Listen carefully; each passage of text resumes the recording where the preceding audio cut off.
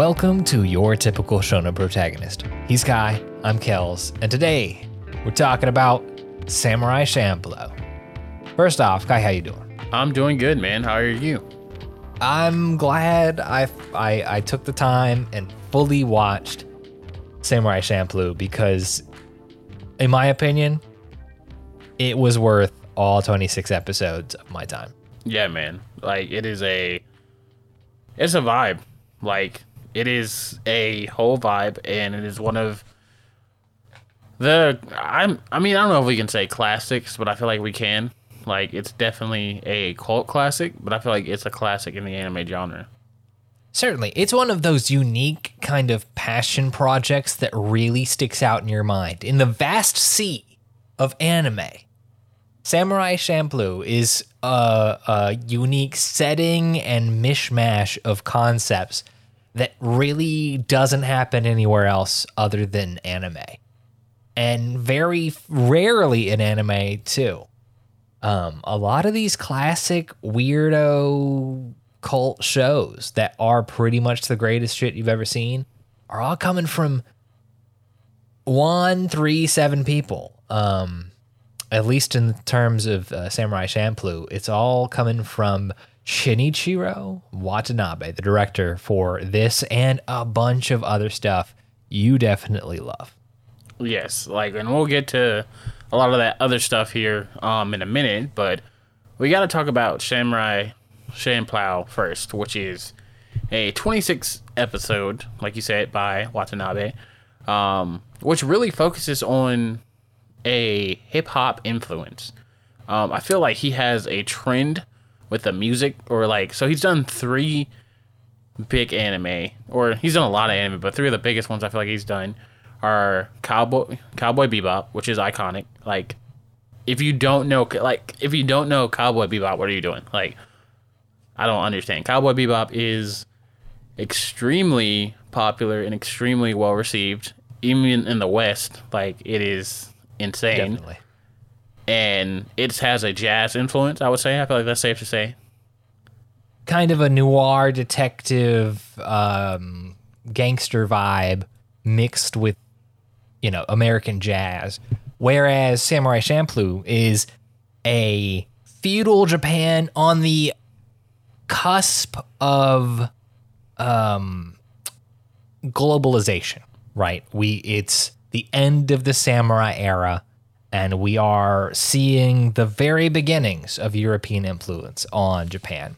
And of course, it's all this series is all like kind of nonfiction light.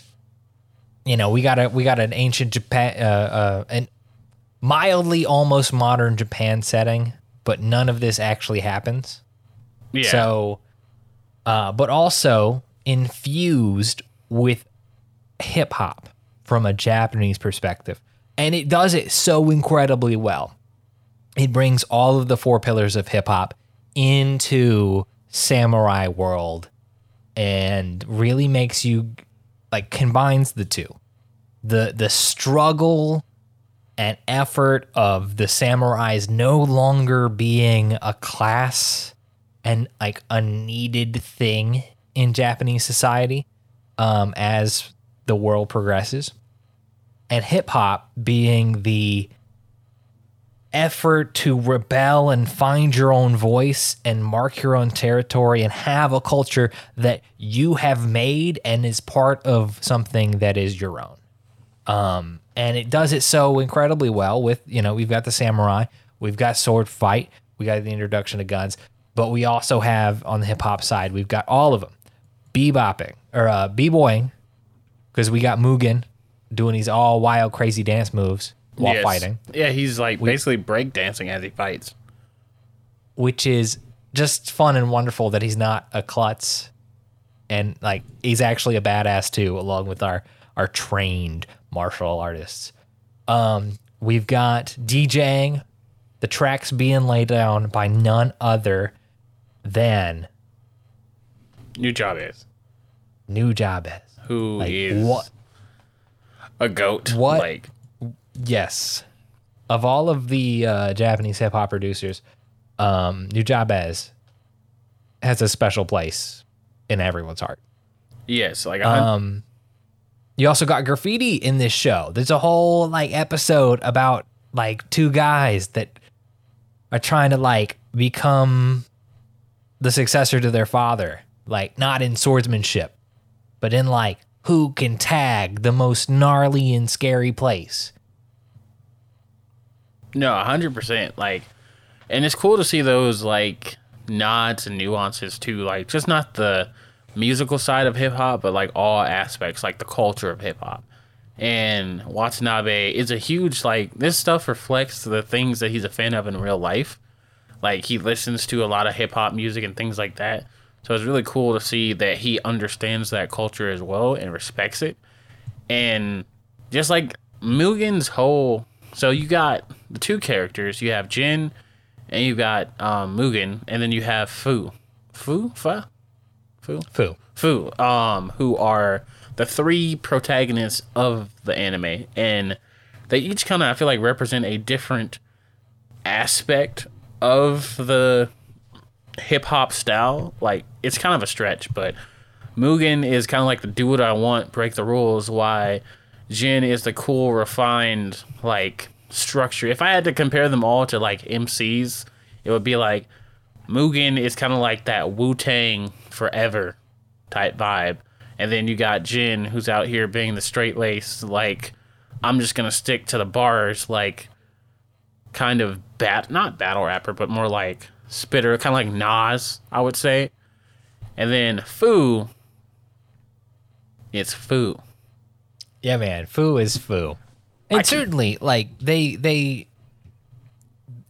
there are two sides to this characters. One, their upbringing, with the kind of mentality and principles that they're taught, but also the things that tie them together. Like, you've got this samurai in Gene who's like all calm and collected and a badass, but he's also poor as fuck.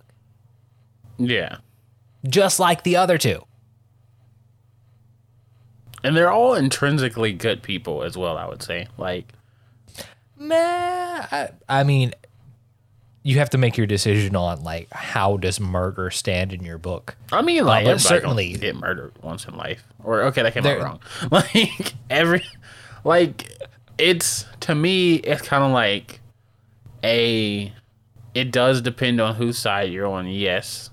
Yeah. But fortunately for us, yeah, we're on the side of these three reaching their goals. Yes. So to us, they're on the side of good. Yeah. And they help people along the way as well. They don't really let, because the magistrate's out here on some BS. And yes, they kill his son, which kind of starts it all. But his son was trash. Yeah, very technically. Let's run the characters down right quick. We've got our main girl, Fu, who is this girl who's kind of, working in this tea shop and runs into our boys. And her mom died, and she's like, all right, well, I guess the tea shop burned down. I've got to go on an adventure and find the Sunflower Samurai. Nothing's going to push me like my job literally burning down. So she's on the hunt for the Sunflower Samurai. Yes, the samurai that smells of sunflowers. Yep. We have Mugen, the David Sabat. Is that the one? Who's the voice actor? Yeah. Chris Sabat? Chris Sabat, yeah. Chris Sabat. Fucking hell, man. I call myself a weeaboo. Chris Sabat, the fun-loving... the Vegeta, the Piccolo, Yeah. Did some other ones, but I forgot because they're not Vegeta or Piccolo. Oh, All Might. All Might. But no. Mugen is a hot mess who can't read and was a pirate at his early stages of life. And he has no professional training, but he is sure as shit a fighter. Yeah, like he's, even when you see him unarmed from his sword in a few episodes, when I don't remember the exact episodes, but there's an episode where he gets like kidnapped or something, or his swords get taken, and he has to do like hand-to-hand combat, and you see he's actually really good at that as well. Like, he's a very savvy martial artist, so shout out to him. And shout out to him walking in there and just being like, what's up? I would say a good fighter, not necessarily a savvy martial artist, because he doesn't have any professional training other than the training of experience. Where juxtaposed against our resident samurai, Jean, who is a trained samurai in the way of the sword and has this unnerving calmness about him. Yeah, he's a Ronin. Or a former Ronin, but... Very technically, but still, yes. Who has a tragic backstory about having to kill his dojo's master and then having everyone come after him for doing that. Yeah, I forgot why he had to kill, or not that I forgot, but like just... Big spoiler. Yes. We find out at the end of the show why he had to kill his master. We get a tease that he didn't want to kill his master, but like this is the position he was in. He was the one that did it, so he's going to own the circumstances. But at the end of the show, we find out why he had to kill his master, which we'll get into towards the end. Okay. So these three are stuck on an adventure to find Fu's samurai that smells of sunflowers. And we get, 20-ish episodes of adventure, I would say. There are things that happen, things that progress the story along, but it's a lot of just kind of what adventure are we getting into this week? Which is nice to be able to live in the world. Yeah. Story progression-wise, not a lot happens, though.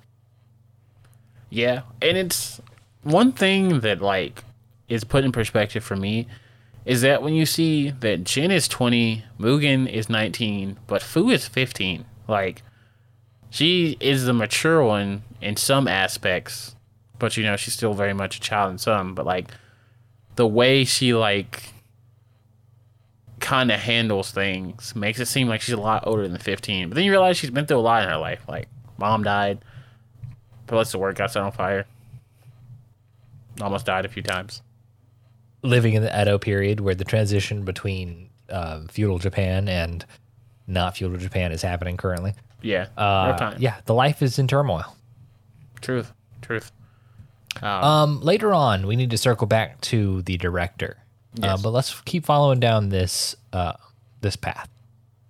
So, yeah, no, totally.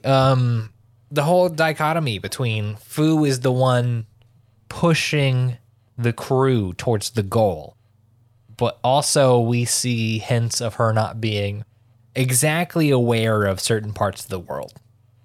She is aware, but we can really see where her emotional state is more to say, not honed to the way things work. Yeah, no, she's still very much a child at emotionally, even though she had to make some pretty big decisions. Like one instance I found, which was very evident of that, when she had to basically forget his name. When which one? The big scary monk dude who was like ugly. Oh yeah. Early on in the show, we've got the guy from the first episode gets his arm cut off. And he's back for revenge. And he suckers the biggest, ugliest guy to come help him exact revenge. And they kidnap Fu. Except Fu's the only one who looks at this big motherfucker and goes, you know what? You're not that ugly. And he's like, oh, no one's literally ever told me that in my entire life.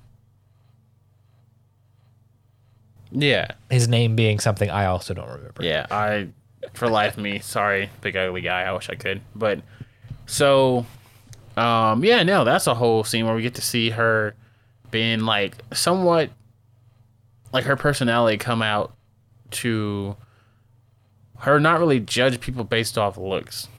Or, like, I mean, not maybe necessarily judge people off looks, but you're able to see her, like, tenderheartedness and immaturity kind of in a way.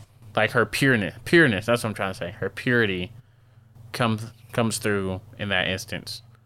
Yeah, lack of judgment in appearances, which is great because that doesn't happen a lot. Yeah. apparently. Especially in this like period where historically, that is a time where appearances are really important. And if you're, unfortunately, due to lack of education, if you look a certain way, you are deemed as a monster and you have to cover up, and like they will, kind of like the Quasimodo effect.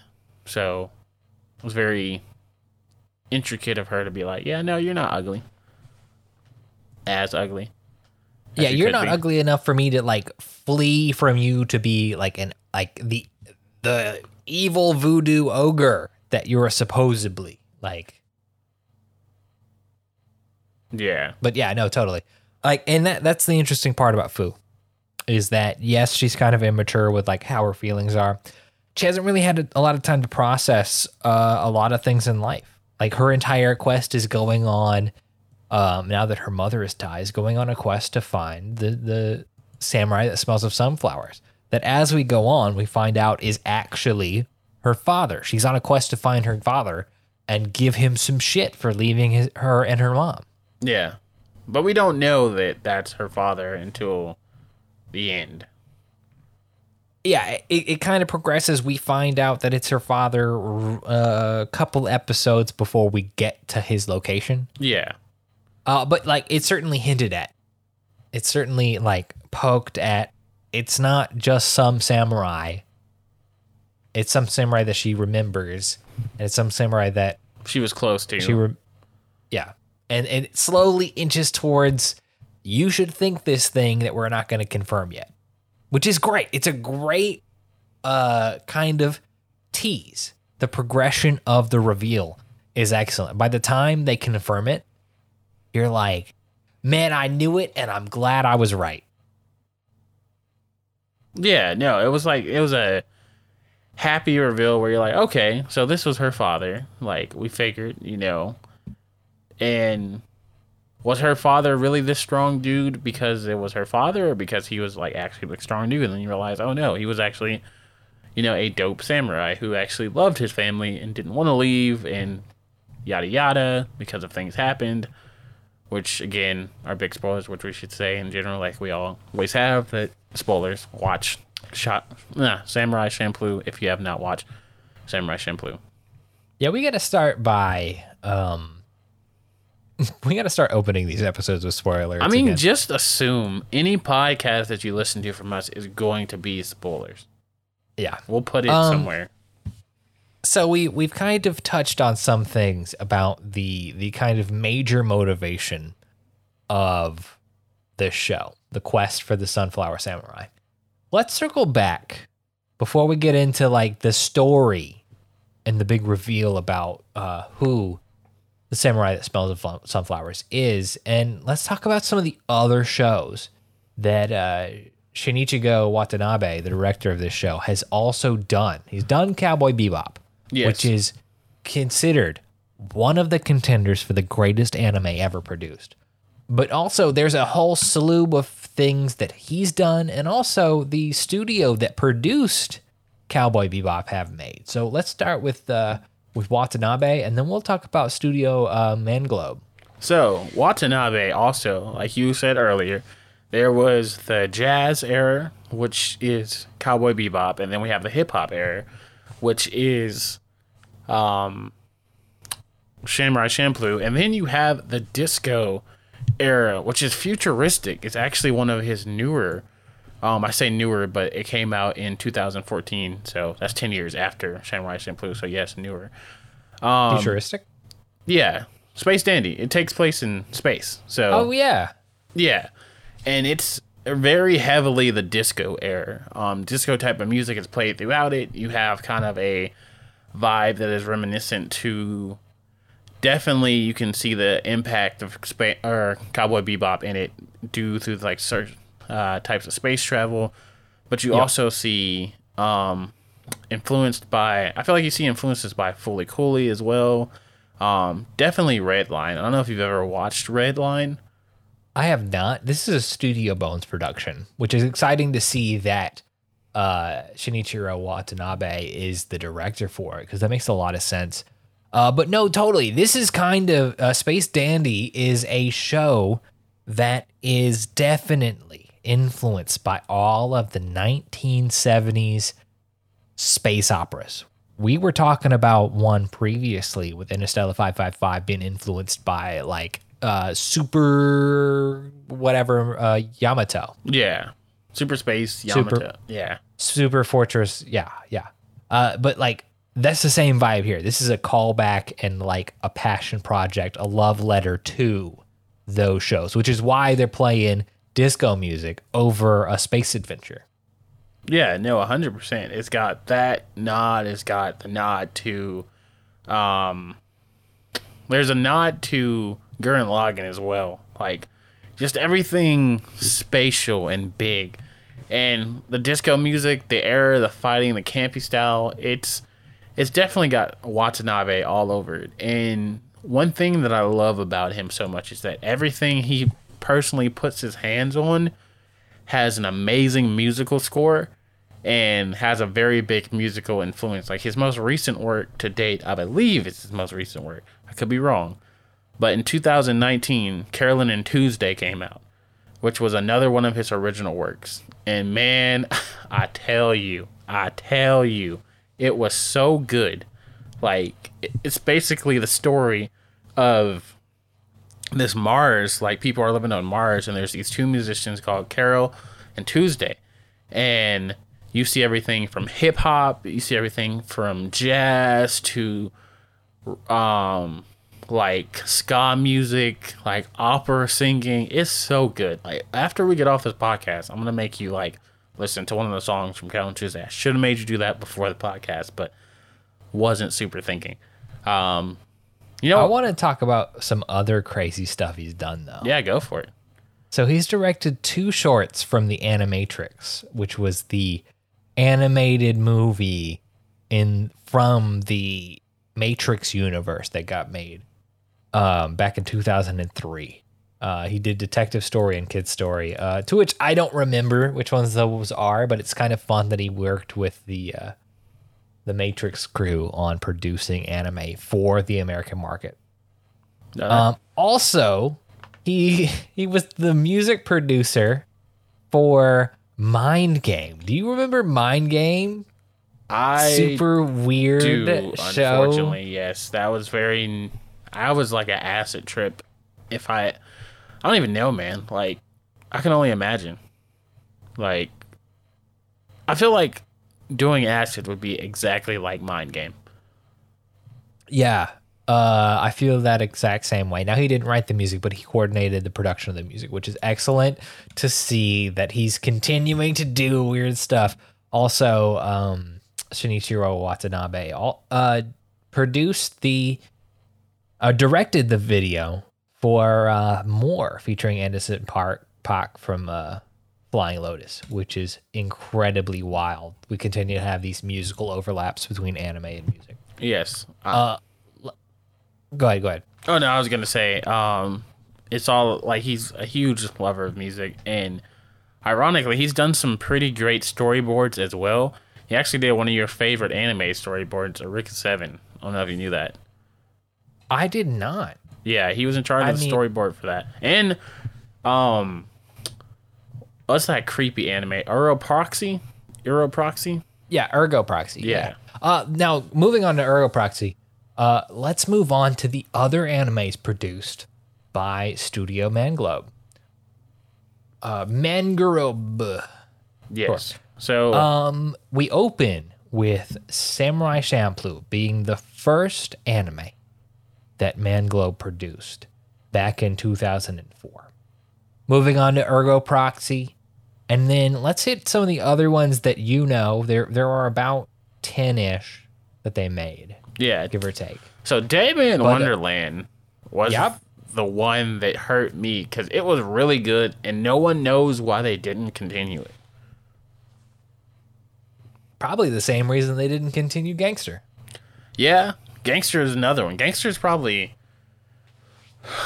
might be one of the best 12-episode anime out there. Yes, which is just so tragic because you've got this studio putting out wild and crazy and wonderful anime, like true bangers, Samurai Champloo, Gangsta. But, some of these shows in the middle, I've never heard of in my life. Like, have you heard of Michiko and Hachin? I have no idea what that is. You ever heard of The Sacred Blacksmith? Yes. Of course. I have. I watched 2 episodes. It was okay. It wasn't bad. It was just, I feel like the problem with The Sacred Blacksmith is it was so cookie cutter for the time that it came out. There was literally like 45 other anime with the exact same plot and things. And it wasn't strong enough to pull it forward. It was just about this dude who was a sword fighter but also a blacksmith, and this red-haired girl who wanted to be strong, but she could only be strong from using his swords. Like, it was not good. And you've got these kind of mediocre anime, which a smaller studio like Manglobe really can't recover from, I guess. You've got Studio Pierrot producing like 7 shows per season, just vomiting content out into the universe with both mediocre and true bangers every season. And a smaller studio like this really, I guess, has to have a track record to be able to grow, which it has. True classic, Samurai Champloo. I don't know about Ergo Proxy, but I know the name, but certainly Deadman Wonderland comes to mind and Gangsta comes to mind. But right after Gangster hits, they close the studio. The studio files for bankruptcy, and we will never receive a season 2 of Gangsta because of that, unless somehow some other studio picks it up. But who knows? One other show I want to talk about Manglobe producing is they made the animated film for the 2010. They made a segment for the animated film for Dante's Inferno. You remember that weird ass game? Yep. Yeah, they made a segment for that film. Because I guess. Why? Was it good? Do you know anything about it? Like, I have no idea other than they did it. That's fair. So I guess I'm glad that Manglobe existed. It's tragic that they are not still a thing.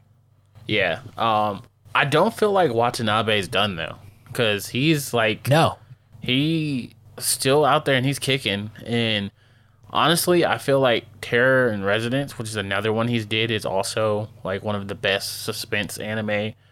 Like, it's new. It's very, and it came out in 2014, so it's not new, but it's good. It's very good. And I feel like he's got a lot more in the tank. He is 56, I believe. He's getting up there. Yeah, he's 56. So he's getting up there. So hopefully, if he does do manga and stuff, he just has someone else kind of do it, and he just oversees it. To my knowledge, he doesn't have any kind of manga releases. He is just a video director, along with other kinds of production aspects.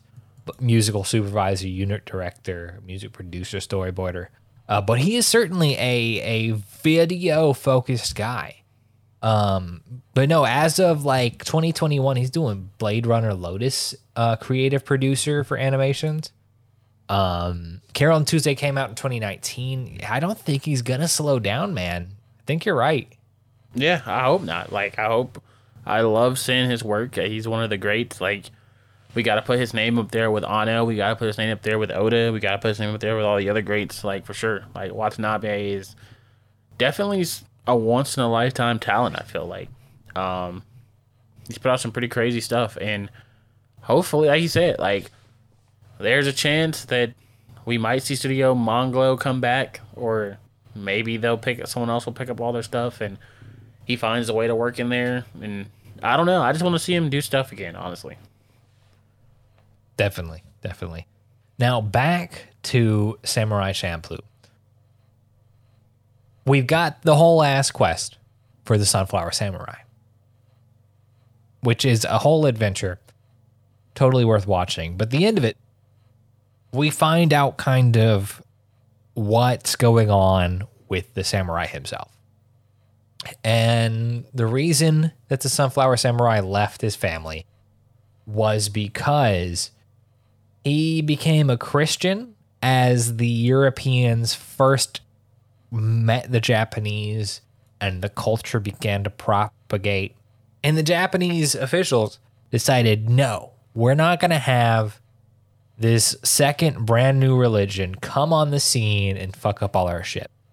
Because as we see in one episode of the show, if you follow your faith, people will do things that are not in line with the goals of the government, right? Yeah. And so we kind of see that. We see that the underground Christians are following this fake priest who is simply using them to produce guns.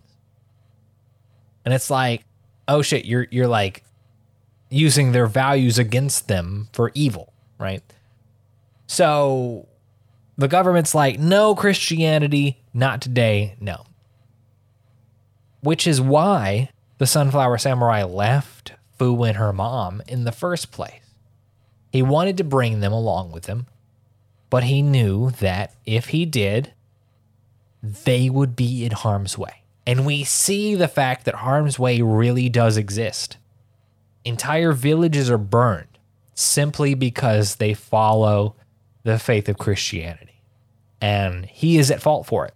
He brought the island where the episode, like the series ends, all hates this man because he brought Christianity to the island. And if he never came, the government would never come and murder people and burn houses to the ground. People are still inside. Yeah, that's rough, and it's very interesting that he chose to have such strong belief that he really didn't keep it to himself. And I wonder, like, in his final moments, if he regretted, introducing that, his faith. Who knows? I don't feel like he did. But certainly the impacts is something that he could not control, but is also like responsible for. Now Japan's whole opinion about Christianity is really shown at the very beginning in this show, like where it starts. But the disdain for Christianity in Japanese culture is like a very real and prevalent thing throughout anime. As an entertainment media, it really gives you a glimpse into their opinions about Christianity and the like. Yeah, and you have other Asian cultures like Korea. South Korea is a very large part Christian. But you have to take in all of the different things that have happened in recent history between the time of them meeting Europeans to modern day, which is the same way you got to take it in Japan. What has happened with them and throughout modern history? Because this show takes place in quote unquote like 1880. Like we're almost at the turn of the 19th century or the 20th century. We're almost at electricity. We're almost at cars. Yeah. And it's crazy to think about how, close that time was between everything happening. Like, to the modern era. Yeah, in the grand scheme of the universe, we're almost at hip-hop. Yeah. So, it's like we're almost at hip-hop. This stuff is still happening. Like, these journeys are still being, it's weird. But it's also realistic. And that's the crazy part. Yeah. Which is enlightening. It's if you take a moment and look at something through the lens of somebody like another culture's eyes, you can really begin to see how they view certain topics. Which this doesn't really like have an opinion either way, other than like this is the way things work, and it is a great plot point to discuss in terms of like the 1880s way Japan was. Yeah, no, 100%. Now, one of the things that Samurai Champloo is excellent, it is wonderful about is all of the incredible action and fight scenes. Yes.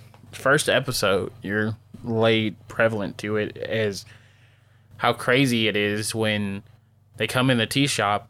I believe it's a tea shop, and these men are trying to basically hit on Fu, I believe, and like it just breaks down to this huge brawl, and you see Mugen like going through the tables and using the atmosphere and the surrounding environment. That's the right word. Using the environment to fight. Like, you know, he's kicking desks and chairs, and he's moving, and it's kind of like and it's happening to the fluidity of the music as well. Like, it's such a complete product.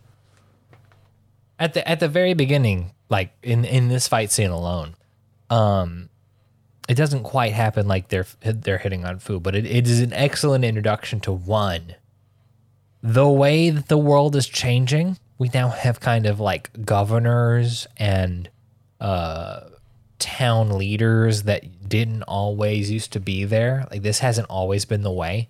So now you've got this punk bitch kid who's like, my dad's the governor and I can do whatever I want. And Fu makes a mess somehow. And he's like, I'm going to cut off your finger because I can fucking do it. And what can you do? And Mugen's like, if you feed me, I'll save your finger. And then boom, incredible fight scene. And then the introduction of our other main character. And a fight scene between them. Yeah. Yeah, no, it's a whole vibe. And I love when she's like they're haggling for the amount of food that he's going to get. Yeah, 20, no 50. No, couldn't be 50. Yeah, I'll just cut off your arm, but I'm not a good shot. 100 dumplings. Yeah, and then he just goes off. So, and then you have the fight scene towards the end, which is like the final fight between Mugen and Jin. And man, let's hang out for that one for just a moment. You've got the fight scene most recently towards the end with Sarah, the blind shamisen player that turns out to be an assassin. Yeah. The the only person that can really go toe to toe with either Jin or Mugen.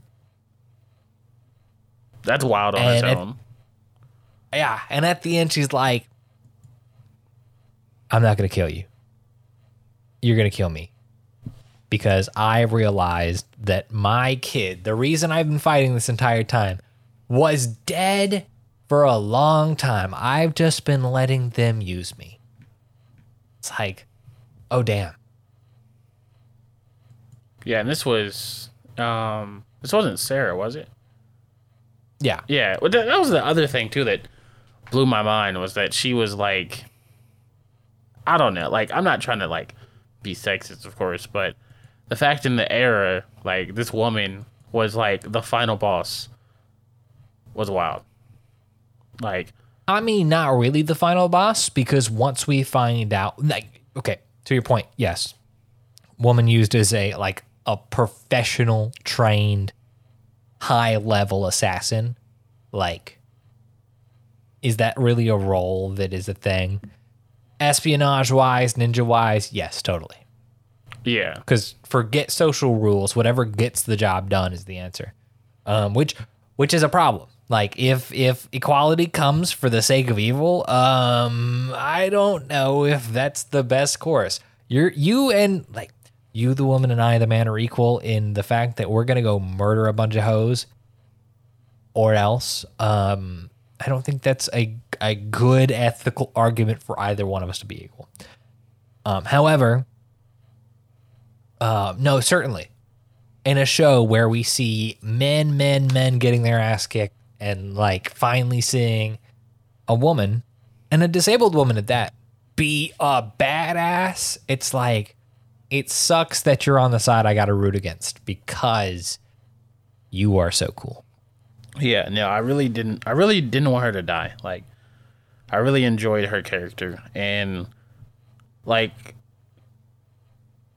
she was just very, like, I felt like she had the best chance of ending up with one of them, because Not that, Yeah, like, 'cause at the what's that? yeah, like at the end, we start to get her like we see her being more interested in Mugen Yeah. as a character and like wanting more information about him, other than the fact that she has to like kill everyone. Yeah. Which I hate because they were never going to give her the child anyway, which just is awful. So, yeah, I really wanted to punch the dude in the face, or the people who hired her. Like, I had real life hate for them. So, Yeah, and then we get to our main boss, which depends on who it is. Mugen's got to fight his own bad guys towards the end of the show, which are three brothers that he maimed in one of the previous adventures. yeah. The sugar ship that he took over with his pirate buddies. The three brothers from that ship are back and are here to exact revenge. Whereas Jean has to face the greatest swordsman, a swordsman that's named the Hand of God. Yeah. Which is wild. Like, I feel like in this era, you get, like it's really, it takes me back to, like, Samurai X and the Batosai, like, how all the baddest people had, like, nicknames and stuff like this. Like, even Afro Samurai.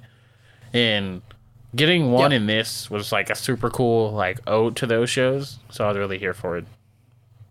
Man, Afro Samurai is a correlation between this and that show that really blends anime and hip hop Yeah. in a samurai fashion in a great tangential way.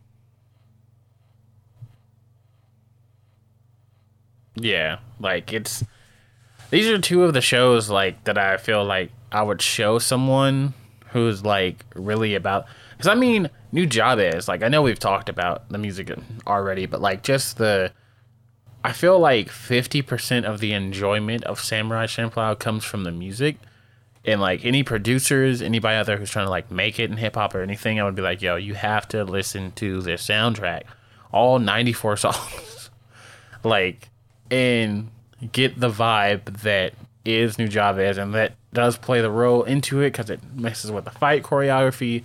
It gives us the hard OSTs. Like, it just really mends and fall. It's like you can't separate these two. Like, some things, like anime like My Hero, for example, like You Say Run was so instrumental with that, but you saw that You Say Run went with, like, everything just because of the cadence of that show, like, when it first came out.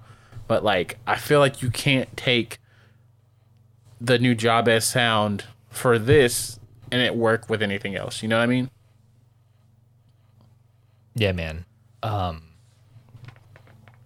And certainly because the passion from the entire team led by Watanabe, like bringing New Jabez in, along with the other collaborators like Fat John, in on a show that is so focused on loving samurais and hip hop. Like, yeah, I feel it. Yeah. Now let's round this out with a cap off of the story. Everybody dies, nobody dies. We get a kind of happy ending where everyone's going off on their way. Yeah. What was your opinion about the ending?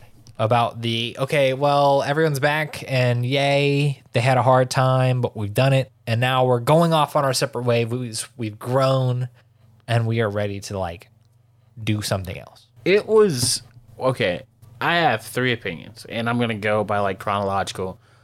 The first time I finished it, I was like, "Wow, this ending was very lackluster." It felt like anime, but that was when I was young. That was literally in 2004 or 2006 or something.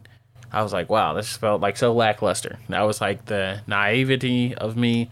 The second time I rewatched this was a few years back, and I was like, "Okay, the ending still feels like eh." And then this rewatch, I don't know if it's come from, like, the knowledge I acquired in the past few years or life or whatever, but as it still feels in a way like it's unfinished, but that's how it's supposed to feel.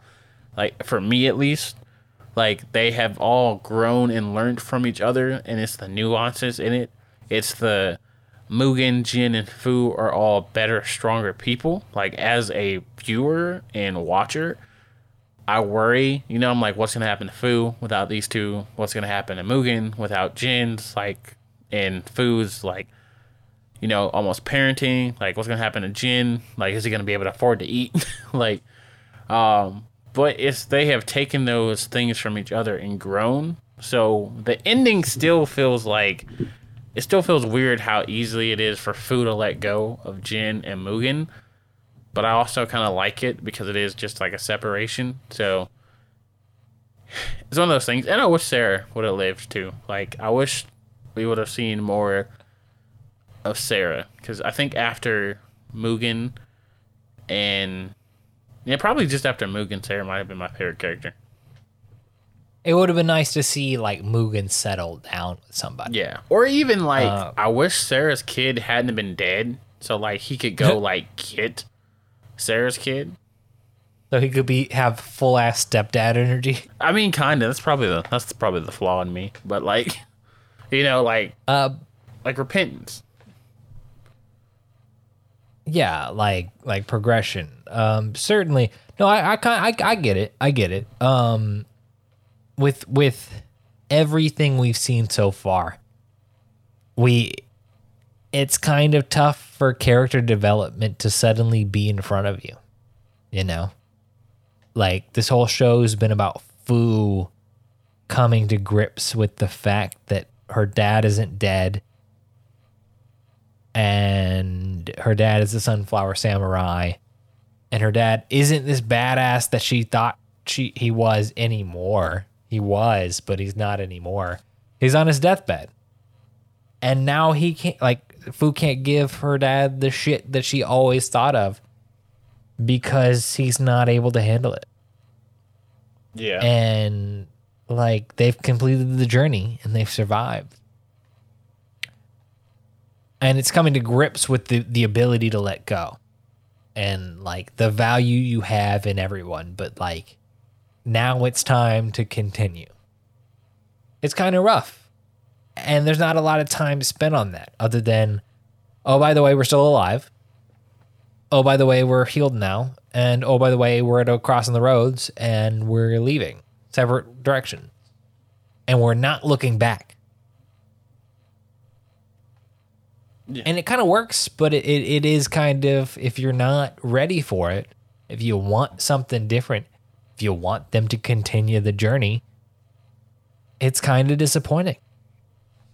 I'm really gonna piss you off with this statement right now. Okay. But it's got that same energy at the end of Pokemon Johto when Misty, Ash, and Brock left for the final time. Except they didn't. Didn't they come back? Well, Brock did. Didn't they come back? Didn't Misty come back? Huh? I mean, Misty didn't really come back. Like, she had an episode cameo 500 episodes later, but, like... And? I mean, yes. You know... But no, I feel the vibe. Yeah. It's kind of less violent. We didn't watch people whole ass die. Unfortunately. But no, the same kind of emotional vibe. We invested on Ash becoming a Pokemon champion, which he's a punk bitch and didn't do. Yeah. At least Fu found her Sunflower Samurai. True. Fuck. Yeah. But no, I totally get the vibe. We've been on this adventure for 2 seasons. Johto is season 2, right? Yeah, Johto season 2. Okay, oh, yeah, no, I don't mean like any of the severity and emotion. I mean just like them whole ass walking away. Like, it's the same scene. And emotionally, totally. Yeah. Totally. Because we've spent so many episodes on this adventure with all of these characters. And we're done with this part of the Pokemon anime adventure. And we won't see these characters again until Brock comes back and Misty gets her cameo. Yeah, Sarah should have got an R&B song before she died. Rip. But no, I get what you're saying, and that is very real. Because they're not dead. Yeah, thank God. Fu could have been. We don't know. She could have walked into like a hole or something. We'll never know. Bro, I was hoping that Fu was a whole ass ghost the entire time. Oh my God. Like, you know, I'm not gonna lie. When I first watched it, I thought Fu was mentally insane. Like, Like, I thought, like, I thought there was something going on where like she's the only one who could like see him, and thought at some point she's gonna start talking to him or something. I don't know. And I was like, oh, because I didn't think the man who smelled the sunflowers was ever gonna be real, and then it turned out to be a whole ass person. I was like, oh, okay. man, I'm mad when you hit me with like 3 days ago. Yeah, the Sunflower Samurai was never even there. He was the Sunflower Samurai and everybody. And I'm like, wait a minute, what the fuck? No, that's not how the story goes. What are you talking about? Like, there's a whole ass dude that's a Sunflower Samurai. This is not some like believe in the me that believes in you shit. I ain't gonna lie, I was low key gonna see if like you had watched the ending of it, like, which you have. Nah, man. You know, I'm committed mostly. Yeah, no, I thought that was funny because here's how, like, at that point I hadn't like rewatched the ending. I had watched it, but the first time I had watched some like Samurai Champloo for the podcast was a rewatch 2.5 weeks ago, and I watched it at double speed, and I think that I like literally started doing something else the last few episodes. So I was like, yeah. And somehow it got merged in my head of another anime I was watching. I was like, yeah, the Sunflower Prince was inside us all along. And then as I did my rewatch, I was like, I gave him the completely... I don't know what anime I gave you, but that was definitely not it. You gave me the end of the Prince of Tennis. Oh, my God. Yep. We're going to have to put that on the list eventually. Yeah. But final thoughts, Samurai Champloo. Personally... This is a banger of an anime. Yes. 26 episodes. You kind of just getting it's kind of long for what it is. If it happened today, it would probably be 11 or 12. Yeah. But you get more opportunity to live in the world with these characters, which is great. It is fun. Art style is great. I love it. Take it away. Yeah, no, art style is great. I love it. This is like seriously one of those art styles that you think about for a long time. It's original. It's great. It feels good. Definitely, it's great. Music's great. Art style is great. Production is great. It's one of those shows that only comes along and it's an excellent passion project, and then gets your studio shut down after 10 years because they can't keep up the greatness, and it's just so tragic. But Watanabe's still putting out content, and I'm happy for it. I'm so glad that this is something that we can look forward to. We can look forward to more anime directed by Watanabe. Yes. Yes. Man, we've done it. We've talked about Samurai Champloo. Thank you so much for helping me get my shit together and putting this off for a week so I could watch it fully with the time it deserved. Oh, no, 100%. You got to, man. And I feel like we did the best we possibly could talking about Samurai Champloo. Of course, if you want to catch more content, you can catch out all of our podcast episodes at Your Typical Shonen Protagonist on all your podcatchers. Talking Spotify, iTunes, Amazon Podcast, which is really the number one location for us getting hits right now. Or on Twitter at YTSP. That's URTSP. Kai, you got a Twitter too? Yes, you can find me at Static Dread with a Z. Please show up and say words because my Twitter is dry. I feel it. I totally feel it. Or also, I'm playing Dot Hack Infection. We're playing the whole Dot Hack PS2 series on stream at twitch.tv/corporate kabuki every Wednesday, 8 p.m. So check that out as well.